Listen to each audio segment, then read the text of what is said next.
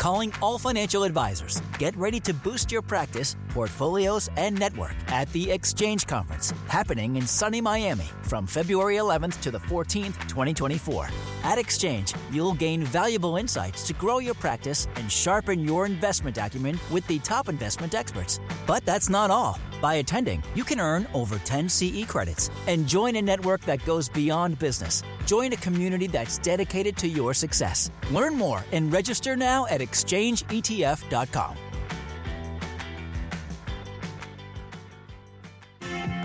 One fund, on point for today, and the expert to talk about it. This is the ETF of the Week.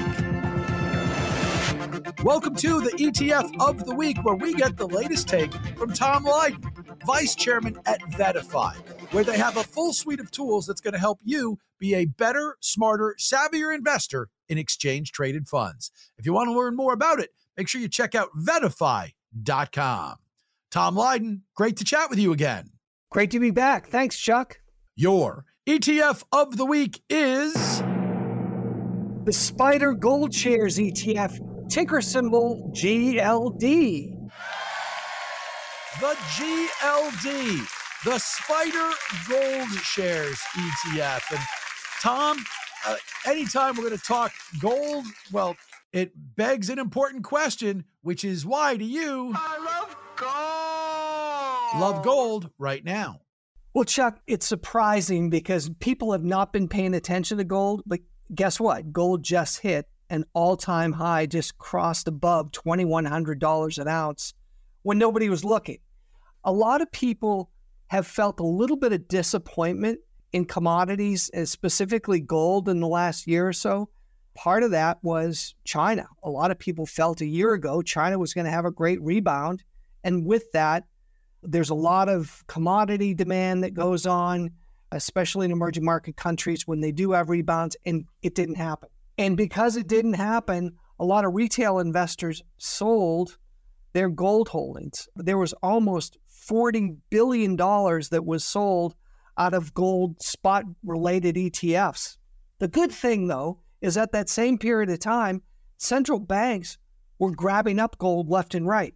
The accumulation of gold that they had over that period of time, fortunately, surpassed the amount that retailers were selling. Part of that is stabilization, as we've seen higher interest rates across the world.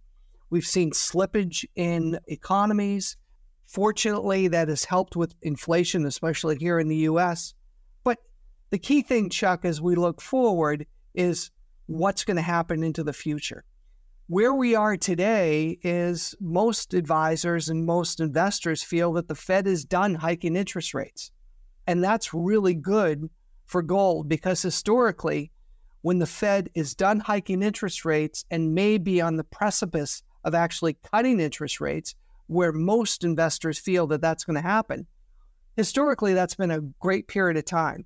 At the same time, since gold is very much tied to the dollar, we may see for the first time in an extended period of time, almost since the financial crisis, with major cuts in interest rates that are going to be expected in the next year or so, the dollar may come back to earth.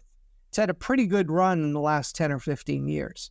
And if that's the case, gold's going to be more affordable for countries outside the U.S. So the moon and the stars seem to be aligning for gold.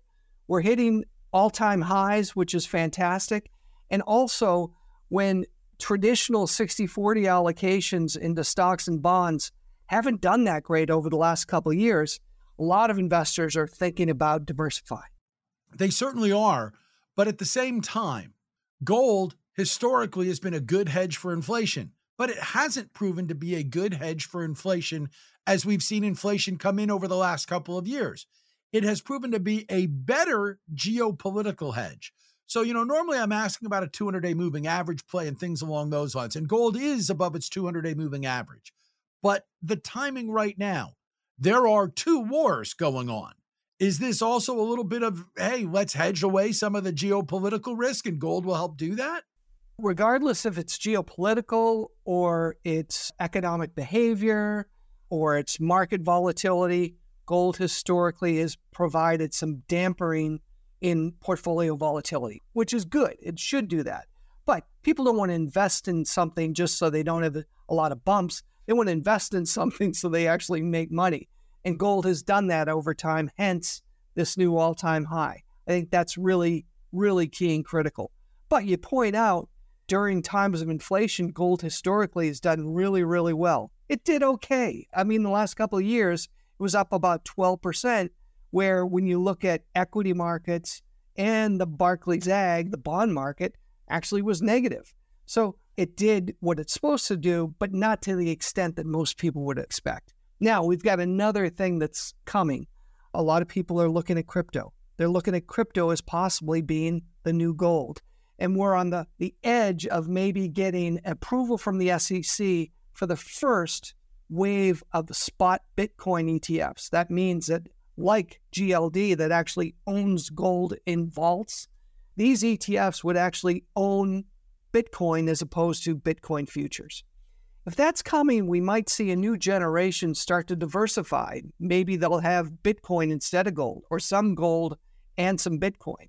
It's going to be very interesting to see what comes, and the SEC's deadline for this is January 11th, where they need to make a decision. Obviously, a Bitcoin fund and a spot Bitcoin fund, it's going to be really interesting to watch the construction.